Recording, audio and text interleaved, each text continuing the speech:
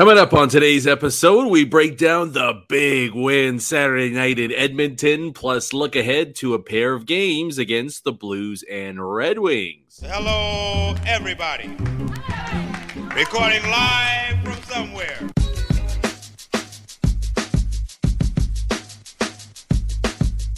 What's good, and welcome to another episode of Skates and Plates on the Hockey Podcast Network. I'm your host, Brandon Rowicki. You can follow me on Twitter at Brandon_Rowicki or the podcast at Skates Plates Pod. All right, before we get into the hockey talk, obviously some unfortunate and sad news surrounding Rick Bowness and his family. I'm sure everybody saw it, but his wife is dealing with a medical matter, so Rick Bowness is going to take some time away from the team. Just want to wish the best and sending all our positive thoughts to Rick Bowness and his family during a very difficult time. So all the best, Bones, and hopefully we see you soon, but take your time as well. No rush.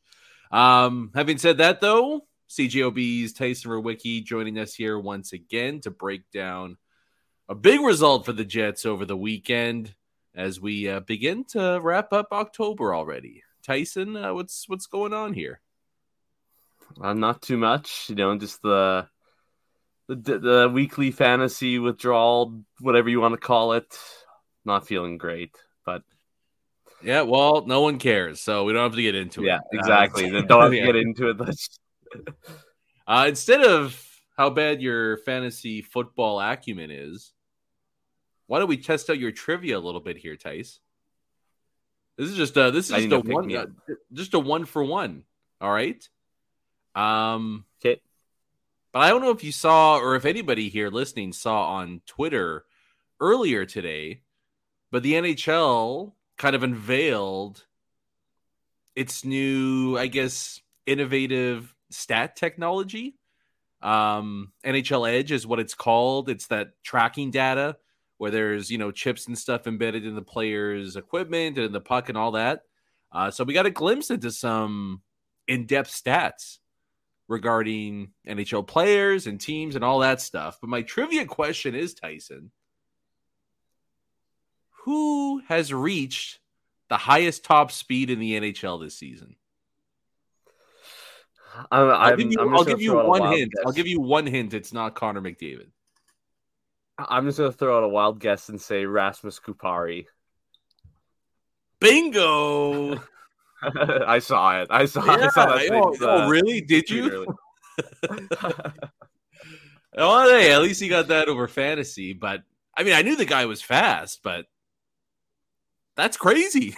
I didn't think he was that fast. I mean, he moves great, but he's kind of quickly becoming everybody's favorite new Jet, and he's ingratiated himself quite nicely with his new team. But pretty neat. You got Velarde when he comes back, being the defensive consciousness on a top line. Alex Iafallo is now on the top line in the meantime because he's playing so good. And we acquired the fastest player in hockey for PL Dubois. And a second-round pick coming our way from Montreal, too, on top of it. So, eat it. All right. Hopefully Velarde gets back in the lineup, though, pretty soon.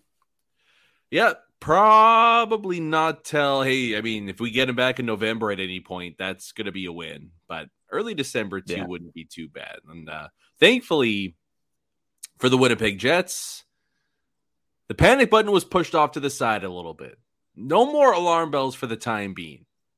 Are they being pushed and rang in Edmonton? Yeah, absolutely. In fact, our buddy Ross Cook literally texted us a panic button Sunday morning after the game on Saturday night. So it's not going super well in Edmonton, but good news for the Jets, obviously.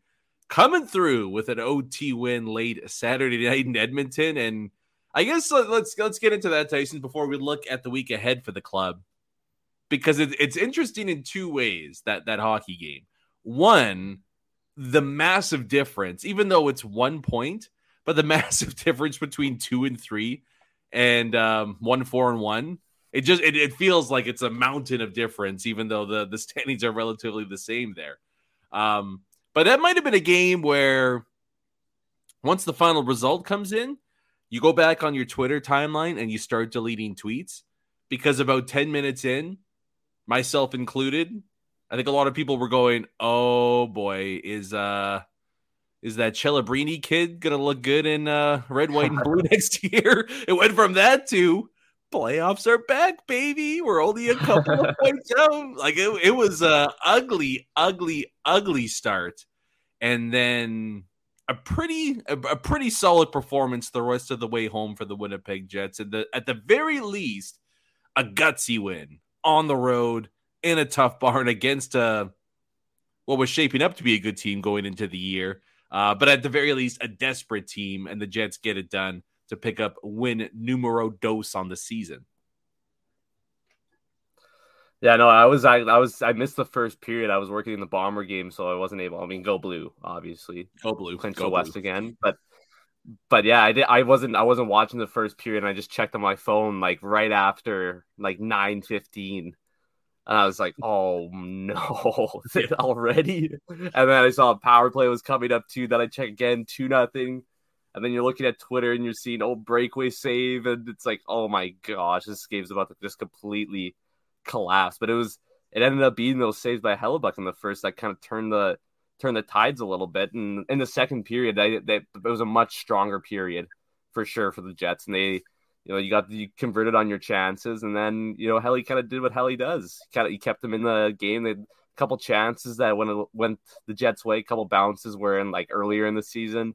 They weren't really getting those bounces, so it's nice to have a game kind of bounce your way a little bit, because realistically they could have an extra 2 wins on the season. This one maybe things are starting to balance out a little bit here.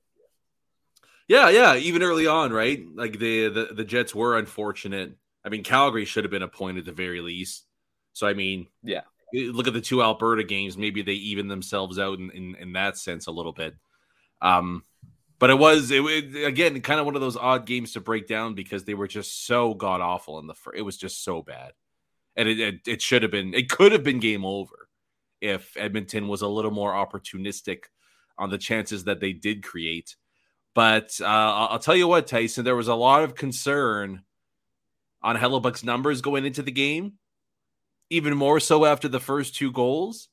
People wondering, like, oh, we got 8 years left on Hellebuyck here in Winnipeg. Like, we knew the last couple were going to be bad. Please don't start this too early here. But that was just the classic Connor Hellebuyck game. And we've seen that so many times here in Winnipeg, where he gives up a bit of a softie or a weak goal early on in the game, and then it's just like light switch. It went from off to on, and it's just like, all right, that's your last one of the night. Enjoy that one, because if we get 3, it's game over. And he's got this. I don't know how many goalies in the league are like that. Like even the top ones, where they can just mentally they go into a different place after a weak one goes in on them, and maybe it's the fact that it happens early on and you're pissed off at yourself, and then you say, okay, no more. Like that's the last one. But he does that all the time. And he saved the Jets after that. I mean, he was all over the ice on that power play goal. Not his best work there. But the rest of the way through, Tyson, like you said, 2 breakaways in the first period right after that, and then just locked down Helly Stellar the rest of the way through. Again, a nice reminder of, oh, yeah, that's why we pay that guy a lot of money. And that's why Vezina goaltending is the ultimate trump card in the NHL. Yeah, that's exactly why you keep him on a long-term deal in Winnipeg, because he is a game changer. He's one of the few goalies who's legitimately a game changer. And I thought it was really his after-hours interview was really interesting. It was a really good interview, and even just saying how, he's like, I'm not an athletic goalie at all.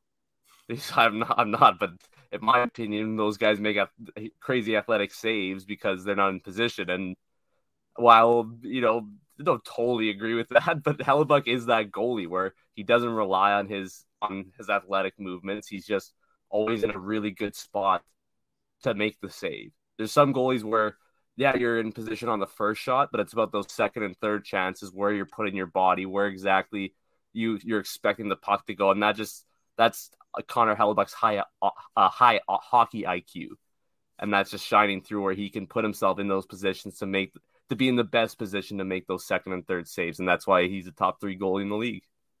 Yeah, hey, I mean, and this is his words, not mine, but the lack of athleticism was apparent on that power play goal where, maybe a Fleury or a Shesterkin can kick right back in and go to the middle of the net there and make a stop on it, but it was basically an empty net on a nice pass by Draisaitl back to Bouchard there. But that to me, Tyson, is his most underrated aspect when it comes to goaltending is how smart he is. Like, he just reads the play. Again, outside of that one, he reads the play extremely well, and he's beating shooters to the spot 90% of the time. And that's when goalies can make the game look really easy.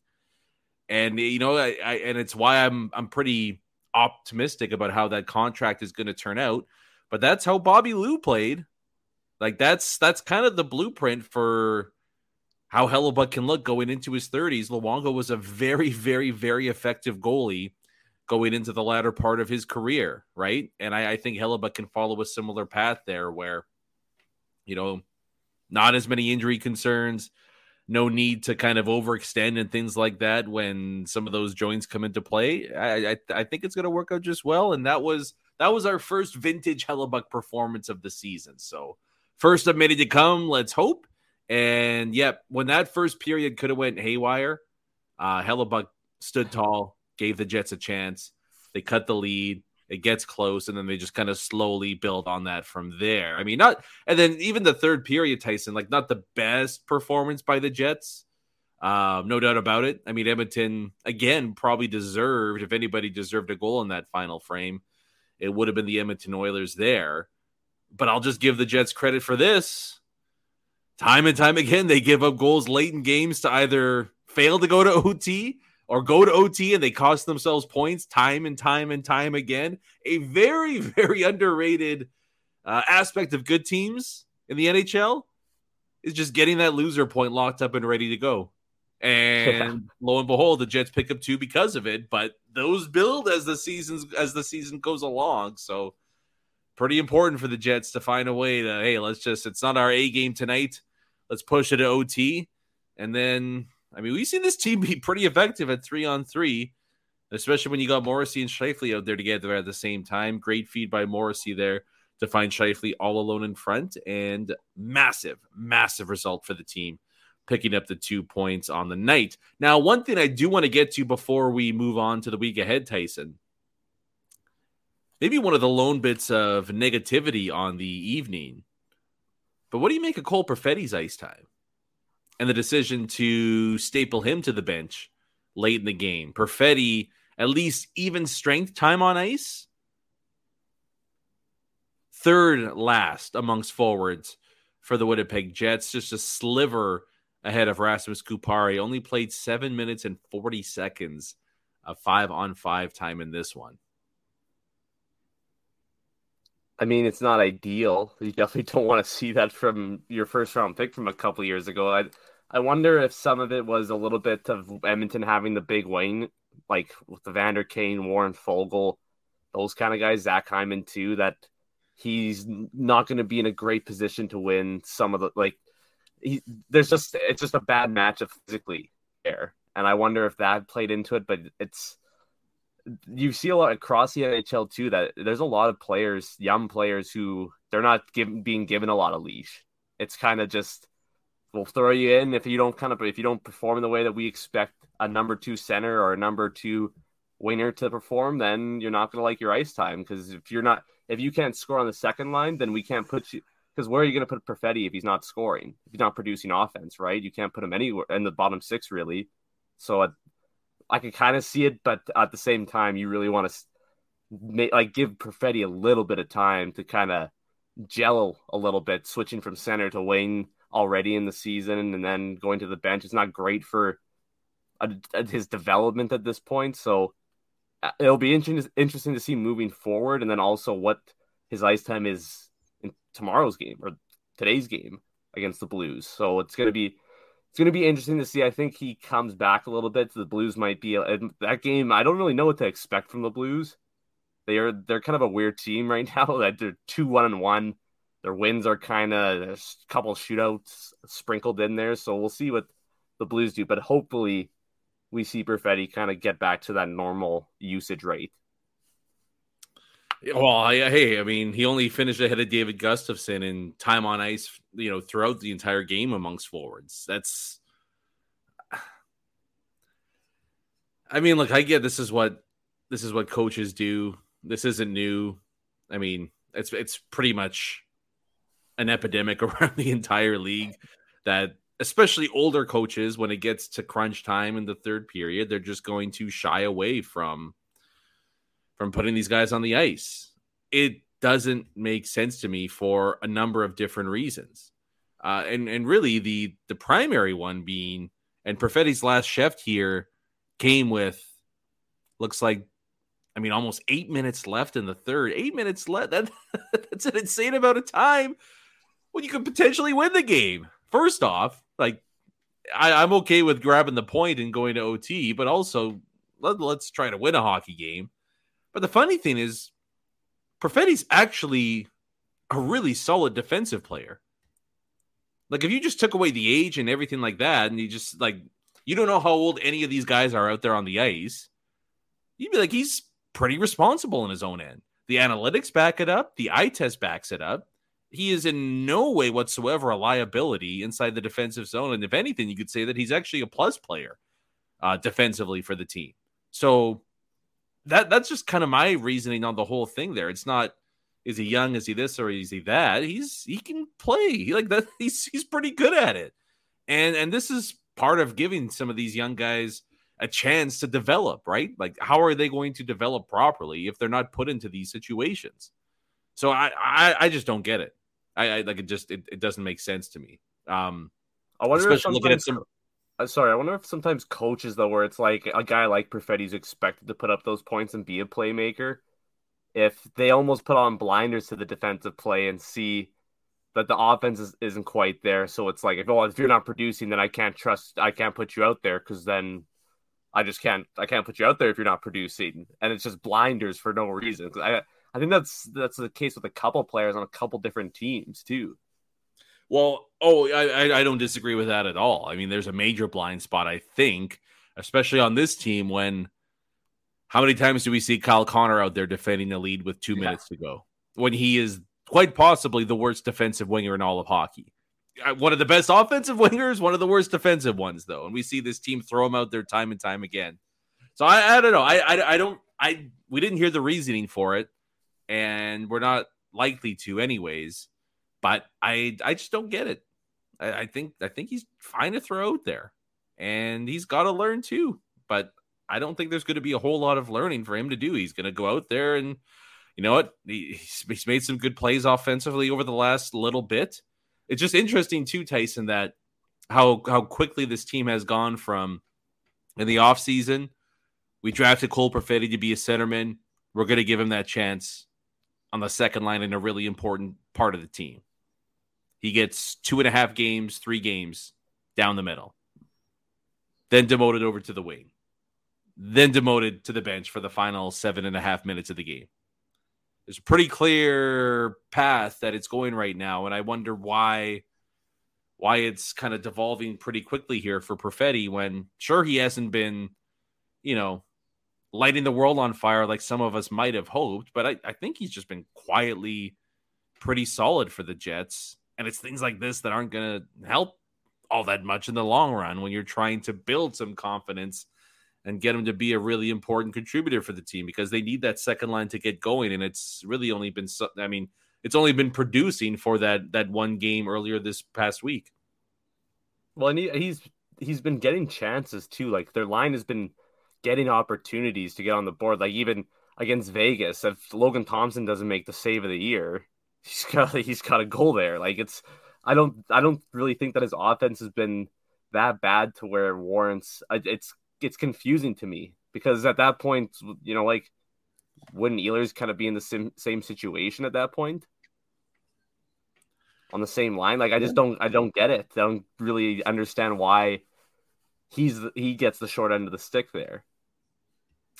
Yeah, I don't know. I mean, it's obvious he doesn't have the trust of the coach, or else he would have thrown him out there. That's the simplest explanation for it. Why the coaching staff feels that way, would love to know about that. But we'll see what happens with Perfetti's ice time these next couple of games, but starting with the divisional matchup for the club Tuesday night. And that's where we'll kind of wrap up the episode here, Tice. Tuesday against the Blues, Thursday against the Red Wings. You're right. What are the Blues? They're not a team to start the year. I mean, they haven't scored a whole lot. They had 4 goals through their first 3 games, and then erupted by their standards for a 4-2 victory over Pittsburgh Saturday night. I mean, the story for St. Louis early on in the season is they got vintage Binnington back. He's been one of the best goalies in the league statistically. See how long that lasts, but what do you make of the Jets' first matchup against the Blues this season? Well, hopefully the Jets are able to be the team that just cracks Binnington, because you know it's coming. You know he's about to have a blow up, and maybe I could just see Lowry getting a little bit too close in the crease a couple times, and Binnington biting off more than I would like. If Lowry and Binnington went at it, that would make my night. It's already a scattered start, and they're gonna have the red zone. I forget what is it, Frozen Fury, or they're calling it on ESPN. Yeah. So with that going on, I think the Jets and Blues game could be a prominent factor in that little program, as they like to say. But I just don't know what to make of this Blues team. Like I said, I mean, they added Kevin Hayes to kind of supplement the offense. He's got 1 assist in 4 games. Jacob Vrana has been off to a decent start. Is that why they brought him in? Yeah, that's not going to go well. I don't know why anyone would bring in Kevin Hayes at this point, but to each their own. But Vrana's been off to a decent start. Saad is just coming off a 2-goal performance against Pittsburgh, I believe. And yeah, like they're a team that could kind of just they'll have their games where they look like a kind of a bubble team, and then they'll have their games where they look like a team that's just outside the top 10 of the draft lottery standings. Like, this team is just kind of mid personified, and they're going to go through stretches where they look decent, go through stretches where they don't look so decent. So I think the Jets can have their way. The defense on the Blues is getting older. They're banged up quite a bit. So I think that they could have there's a potential where their forecheck is a little bit too much for the Blues. But I'm going to go with a 4-1. I'm going to go with a 4-1 Jets win. Predictions. Yes. I love it. How about that? Over under 1.5 penalty minutes for Binnington. Over. I love it. I'd set it at 2.5, and I'll still go over. Oh, yeah, let's do it. Hellebuck versus Binnington. Center ice. Let's go. I mean, look, it's easy to be. It's actually kind of amazing that the Blues are only, what are they, 2-2? They got 2 wins, 2 losses so far this year, and your goalie has a .960 save percentage. That's not easy to do. Generally, when your goalie's stopping 96% of the pucks he faces, you tend to win those hockey games. Right now, the Blues, Tyson, dead last shots against, dead last expected goals percentage. I just don't like this team. I said before the season started that it just looks like a team that they were a power 4 or 5 years ago. They went on that cup run, and it just got old. Like, it's just what happens. So they haven't properly facilitated that transition from. I mean, Pietrangelo being swapped out for Justin Falk is probably a decent amount of that. But I'm really not scared at all by this Blues team. And you're right. I think the Jets should be able to take advantage of St. Louis in this one. And I mean, look, just don't play the first period against Edmonton, and it's probably going to be all right. And it's always interesting too, Tyson. So I was just going to say, this Blues team is like, they're in the stage where they can't totally go rebuild because they were pretty good, pretty recent, but they're slowly going like, hey, we brought in Kevin Hayes. We're gonna be decent this year. Then everyone in the office knows, like, oh yeah, this is where we start the rebuild. Yeah. Hey, we are very familiar with what crumbling civilizations look like as we watch the Flyers embark on their rebuild, which, by the way, is officially over now that they sit atop the Metro Division after 5 games. That won't haunt me at all. But interesting, Tyson, how early season results can skew our perception of teams as well. The Blues, like we kind of touched on there, floating above the surface at the moment, but under the hood, things are looking mighty terrifying.